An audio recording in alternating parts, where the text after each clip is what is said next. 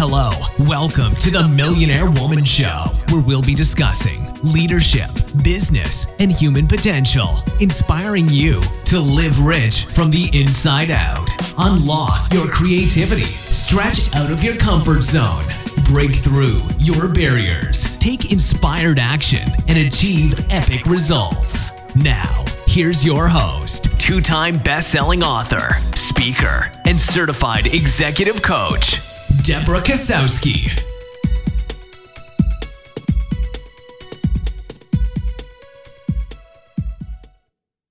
Hello, everyone, and welcome to the Millionaire Woman Show, where we talk about topics of leadership, business, and human potential. And today, I have a very special guest, and we are going to be talking about some disruption. So I'm super excited to challenge the status quo and really help you think on a whole new level. Today's guest, Candy Barone, is CEO of You Empowered Strong. She's a leadership development expert, trainer, executive coach, as well as an international speaker and Amazon bestselling author. She is a catalyst and change agent who works with executives and emerging leaders to help bring the heart back into leadership while feeding the souls of their business. With nearly 20 years of corporate combined with a bachelor's degree in mechanical engineering, certification as a Six Sigma Black Belt, and an MBA, she is a master at building exceptional high-performing teams, maximizing leveraging on the ROI, growing emerging leaders, creating metrics for greater accountability, and catapulting individuals to achieve explosive growth. She is named 2014 to 15 VIP Woman of the Year by the National Association of Professional Women, was a recipient of the 2015 Public Speaker Association Local Collaborator Award, and was nominated as the 2015 Profile Power Central Texas Woman of Influence. Candy also has been showcased in CNN, US News, World Report, the Austin Statesman, Austin Business Journal, Be the Boss Magazine, Offbeat Business Magazine, the Chicago Tribune, CI Living TV, Femmes Under 40 magazine, along with numerous radio shows and podcasts. In addition, she serves as a call leader for the Evolutionary Business Council, a partnering director of the Public Speakers Association, and is a member of the Good Deeds Society and volunteers within her community. Candy currently lives in Austin with her dog Peyton and enjoys free time outdoors on the water, spending time with friends, reading, or working out. This is one powerhouse woman, and I'm so glad to have you on the show, Candy. Oh, thank you, Deborah, so much. It's such an honor. I'm privileged to be here. I truly appreciate it. Thank you. It is amazing. You have so many different accomplishments. And when we had a chance to talk about the show and just connect with each other, one of the things that came up in conversation is the idea of being a disruptor.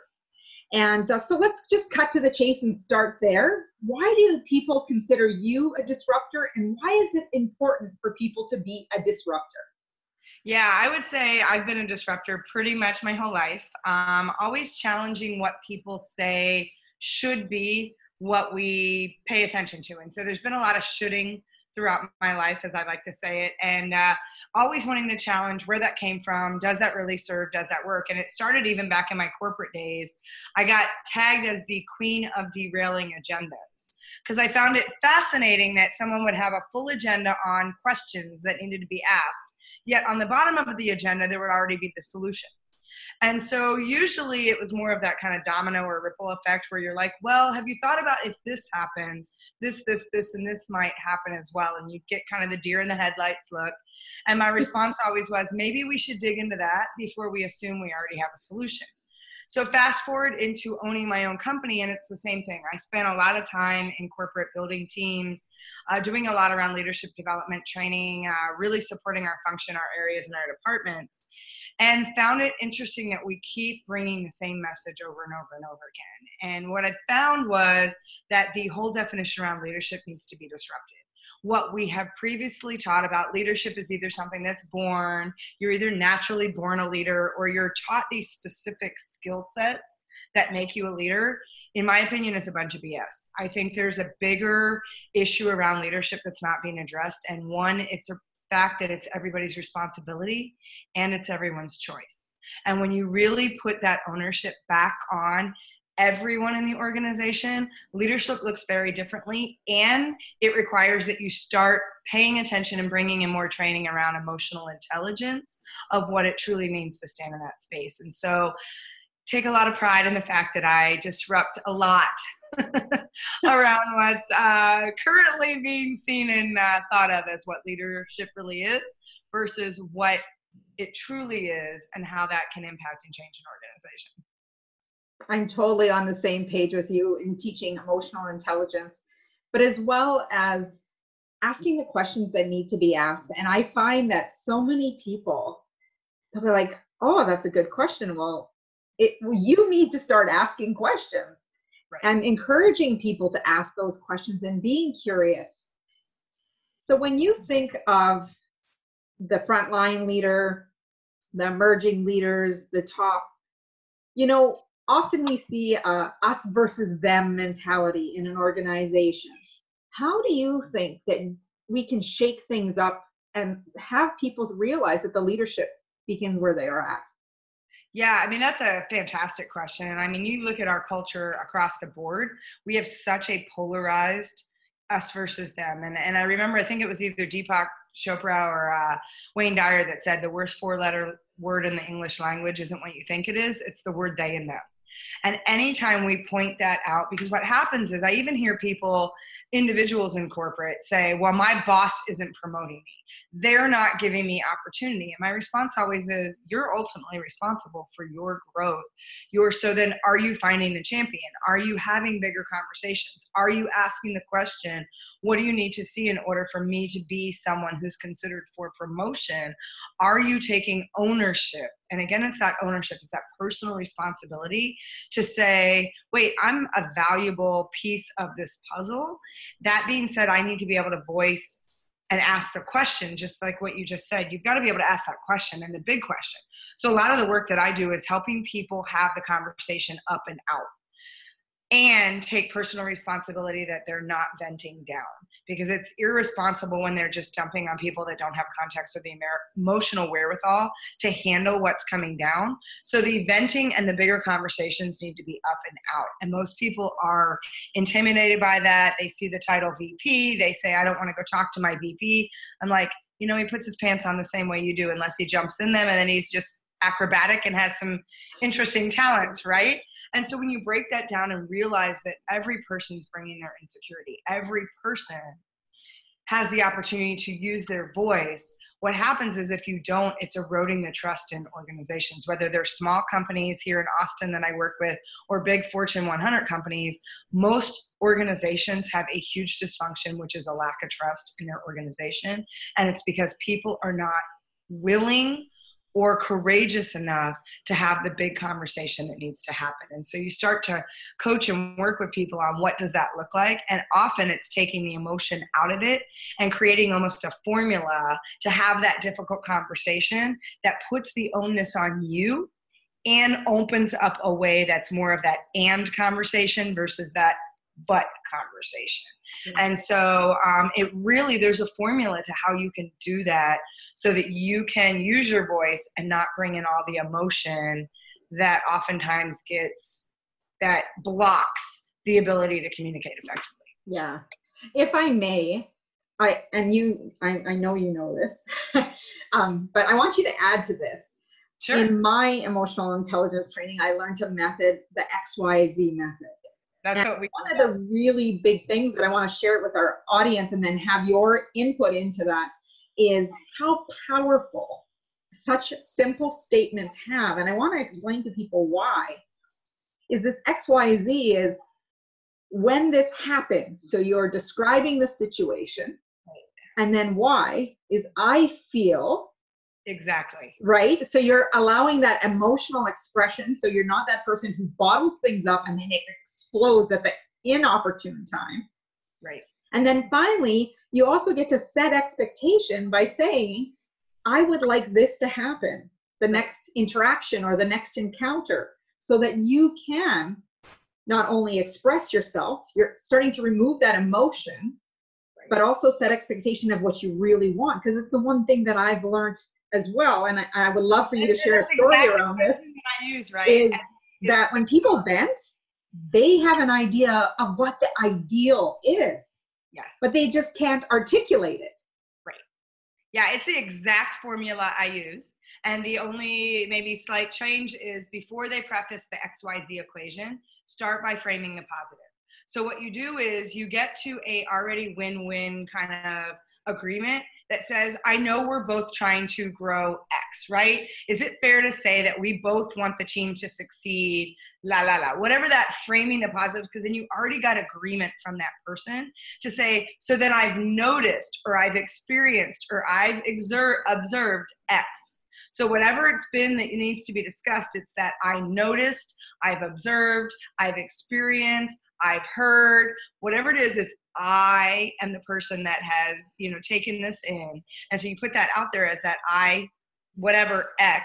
And then to your point, that I feel is, aside from I am, I feel is the two most powerful words that we can put together. Because when you take ownership, and here's the trick, it's not to say I feel pissed off, which is an acceptable emotion in business. When we use words that I feel angry or I feel pissed, when that isn't the emotion you're actually feeling, you're not contributing to a powerful conversation. You are still holding back.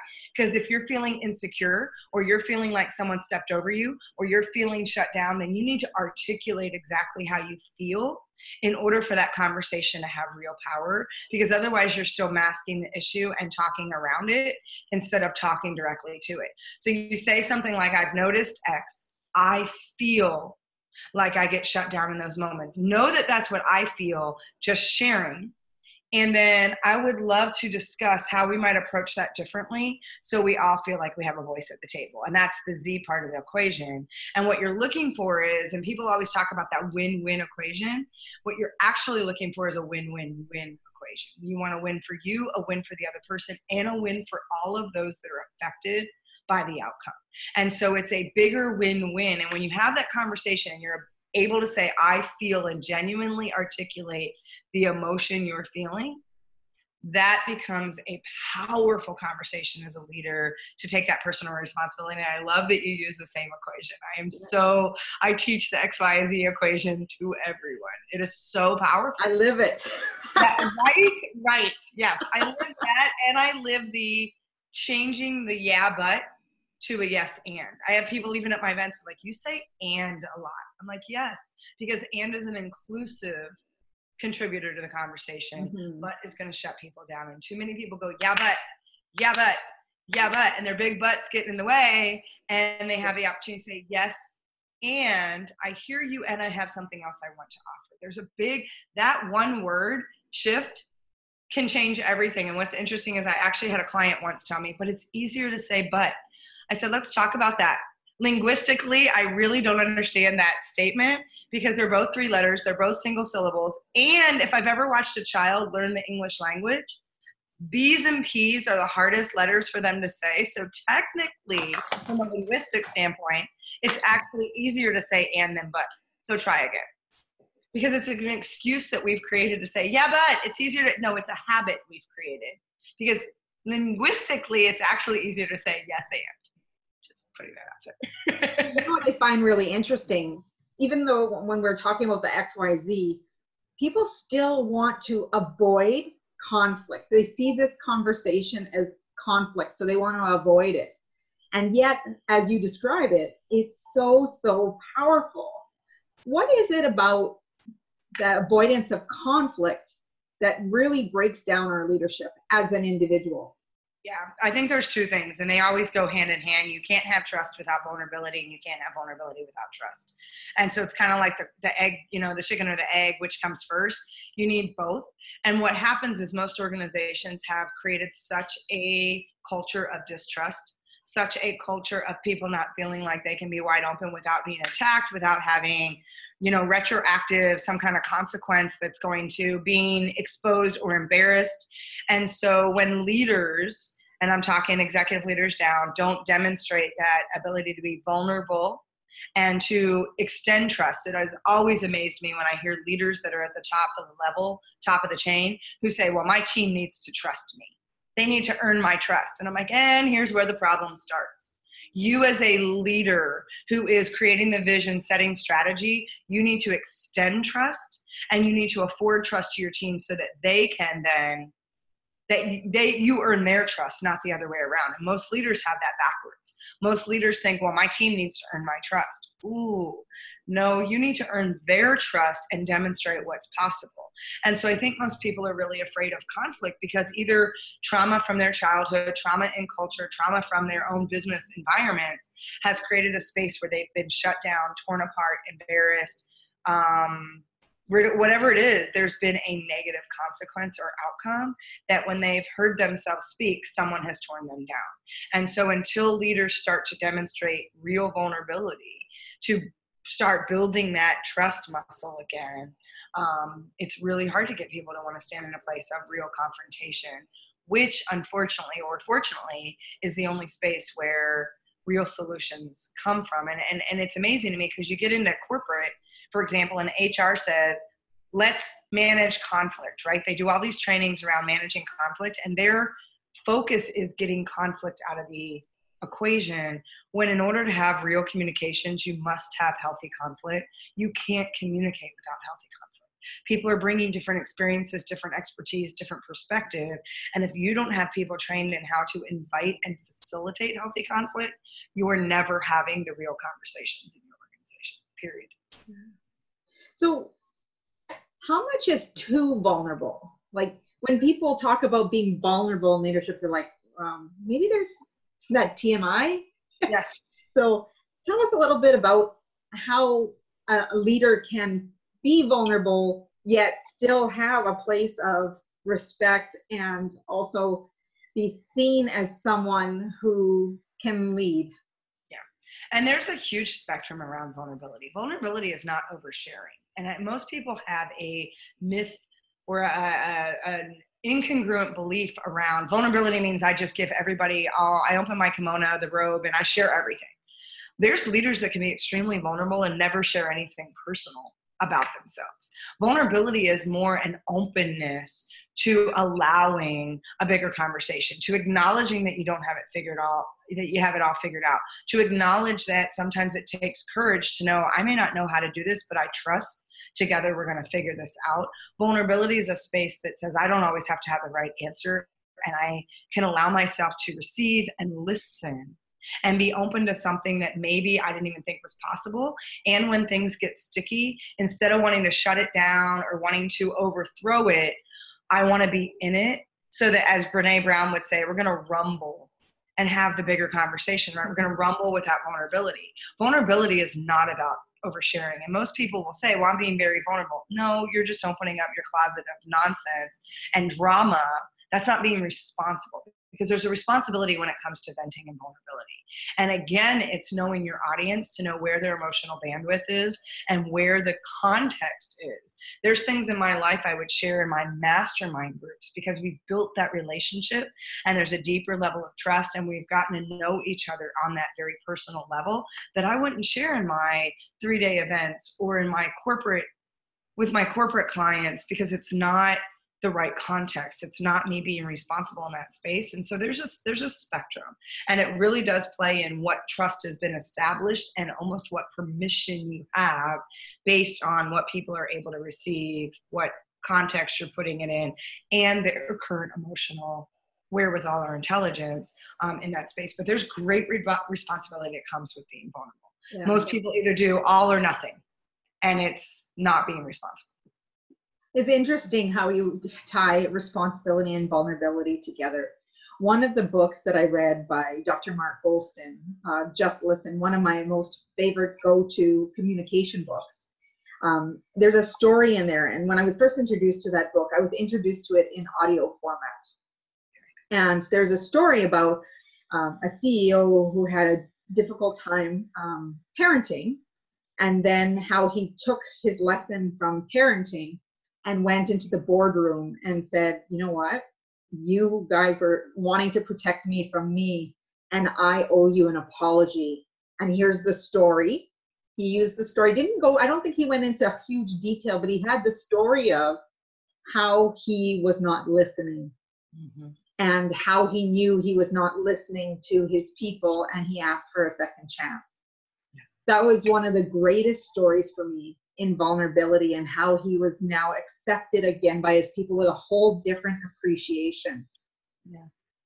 Well, and right in there, you just both things, right? Vulnerability and responsibility. He allowed himself to be open to say, I made a mistake, and I own that mistake, and I want to know what I need to do. Because when we say, because a lot of times we use the word I'm sorry, which is a watered down cop out, and it has no meaning. And on a literal level, it actually, you're saying I am sorry, which is a reflection of a state of how your belief and how you're positioning yourself. So there's nothing about I'm sorry that works. When you say I apologize, it's an action-oriented statement, and it takes full ownership to say I apologize. It takes incredible courage and vulnerability to acknowledge, especially in a large organization, and say I messed up. I take full responsibility for the fact that I didn't show up as my best self, that I dropped the ball, that I did whatever, and the I apologize says, then I want to do what's required to rectify that behavior and create a bridge of trust. So they all go hand in hand, right? It's vulnerability, it's responsibility. And then he's building that bridge of trust, which without trust, you can't have any of them without each other. They're not isolated. They need to be, they're all muscles that need to be flexed. And just like going to the gym, you can't just work your abs once a month and expect to have a six pack. You need to work those muscles every day. And it takes courage, and it takes, being wide open and knowing that you're not always going to get it right and being okay with that. Yeah. So often you'll hear, I'm sorry, but why is it so hard for people to actually say, I apologize? Is it the fact that they made a mistake? Is it that they think they're weak? Because I hear responsibility. Right? Well, but it's because first of all, people don't even realize they say it. They start sentences with, I'm sorry, but like, wow, I don't know. I'm sorry you feel that way. Oh, yes, which I actually tell people, like, they say something that someone reacts to. Our natural response is, oh, I'm so sorry, I didn't mean to say that, or I'm sorry you feel that way. No, the best response is, wow, help me understand. Help me understand is powerful, and it opens up trust and vulnerability. Those three words, help me understand what you just heard. I noticed that our energy just shifted. I noticed that you just shut down. Again, it's that difficult conversation, right? I feel like all of a sudden our conversation went somewhere else. Help me understand what just happened, because I'm going to own, especially if you're a leader that's being intentional with what you say, you are going to trigger people. You are going to have them stand in a space that's uncomfortable. And if you say, I'm sorry, every time they give you a reaction, you're not helping people stay accountable in their own stuff. And I believe in my heart of hearts, I think why people struggle with I apologize is because we've created a culture of entitlement where people are not willing to take personal responsibility. When I talk about leadership, I talk about it being a function of how you choose to show up, how you choose to serve others, and how you choose to take personal responsibility inside those two spaces. And when you take personal responsibility, you realize the only thing you can control is what you believe, what you expect, what you say, what you think, and what you ultimately do. You cannot take responsibility for what someone chooses to do if you are being from a place of pure intention, standing up in your highest and best self. What happens is people don't want to take that responsibility. They don't want to own the fact that this is what they believe. They don't want to own the fact that they screwed up. They want someone else, and they would rather play the blame game, which is, well, they didn't give me an opportunity, so this is why this didn't happen. No, you didn't do what was required. And so it's interesting because that was another way to disrupt, especially with my teams. People, and I love y'all get clients that'll say, Candy, just let me explain. So you're going to give me an excuse. No, just hear me out.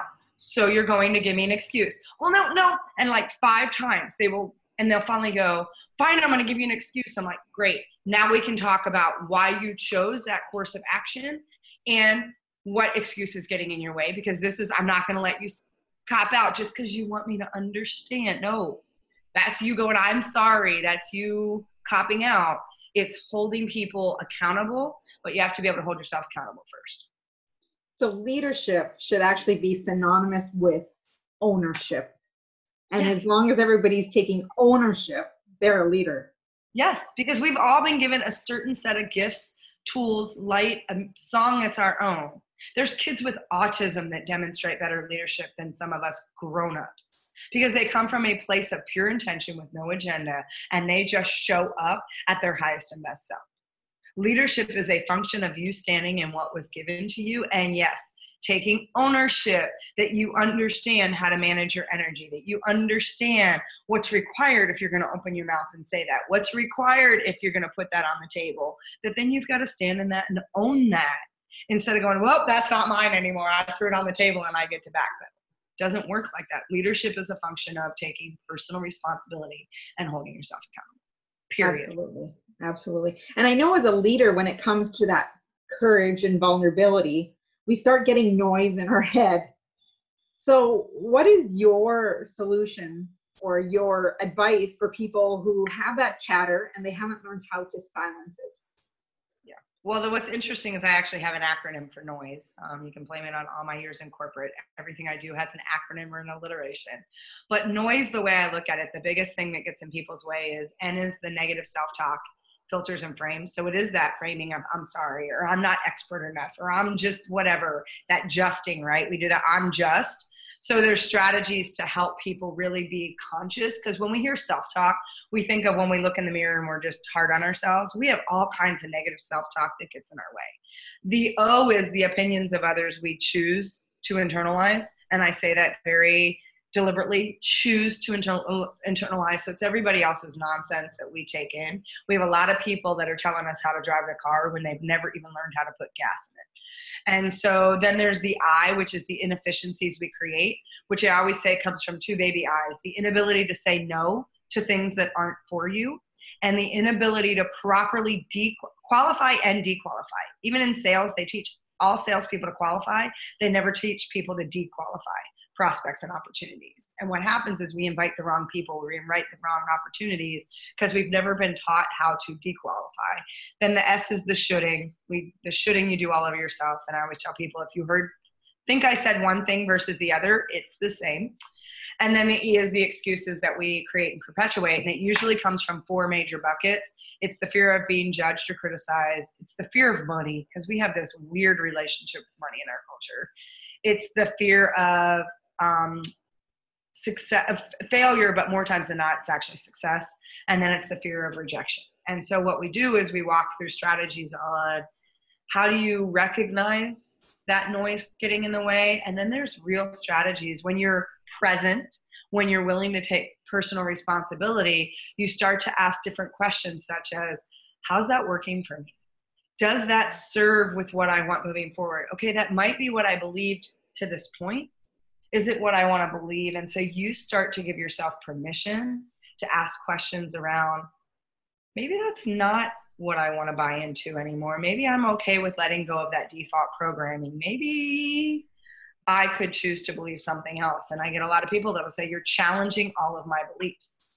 And my response is, good. Then you have one of three options. If you're feeling triggered, you can either cop out and allow the trigger to win and still play victim and keep doing what you're doing.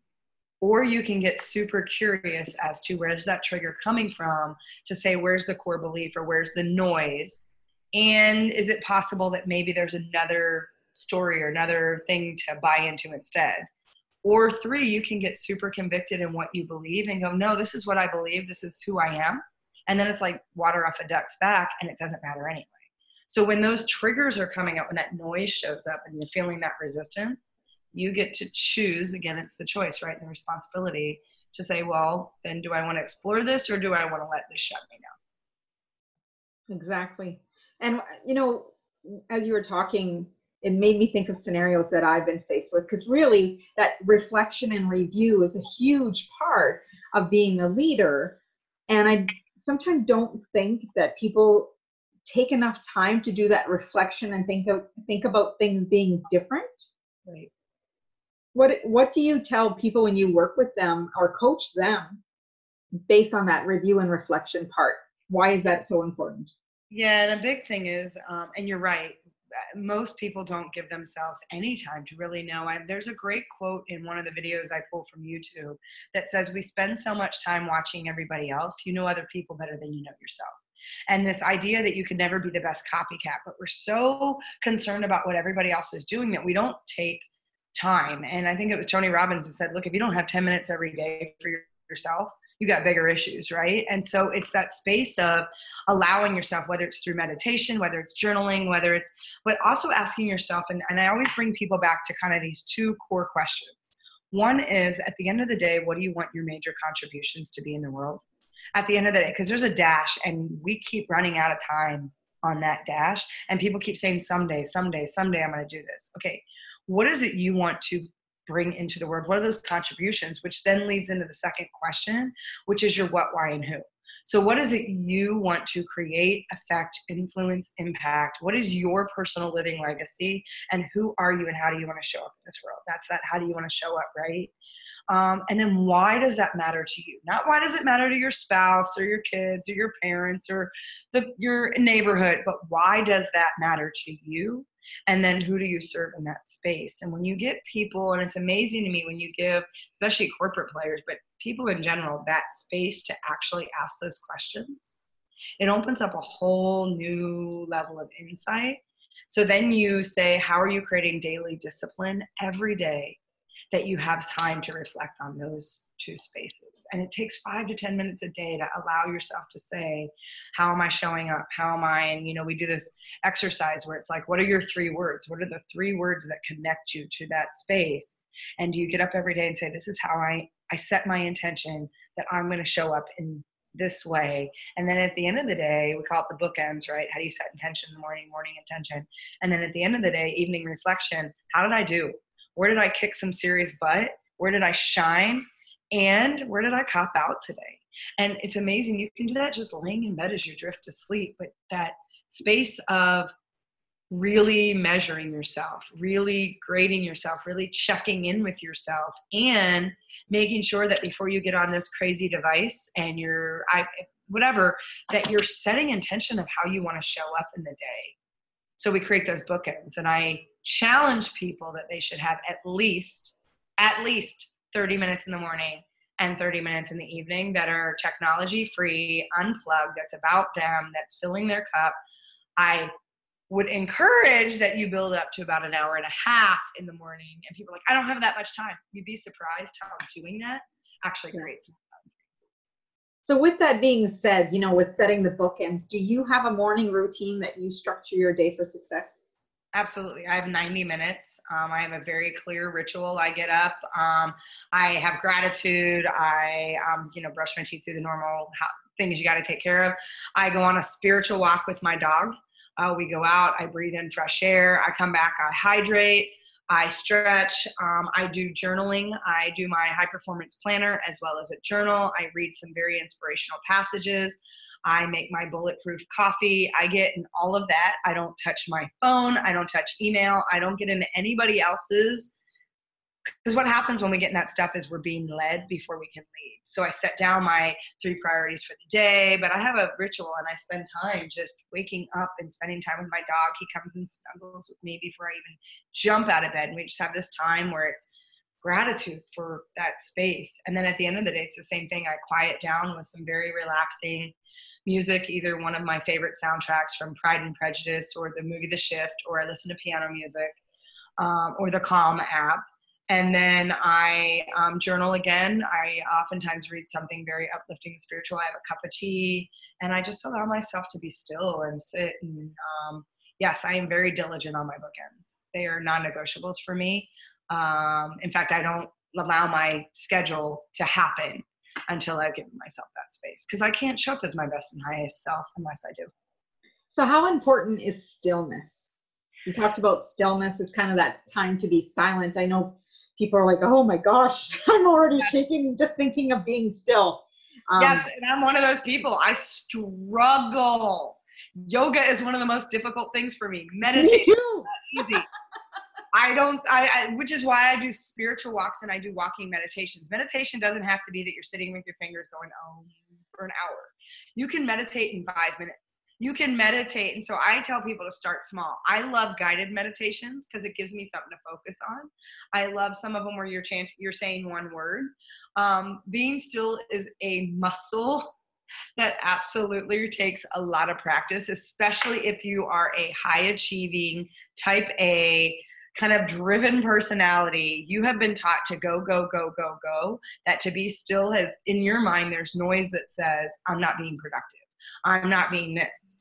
And what happens is until you get still and can hear the whispers and still and get to know yourself, a lot of the magic and creativity go wayside. And so I've learned as I've worked that muscle, sometimes I'll color. So stillness looks very different for me in different capacities because I do still struggle, and be very transparent about that. I struggle getting quiet.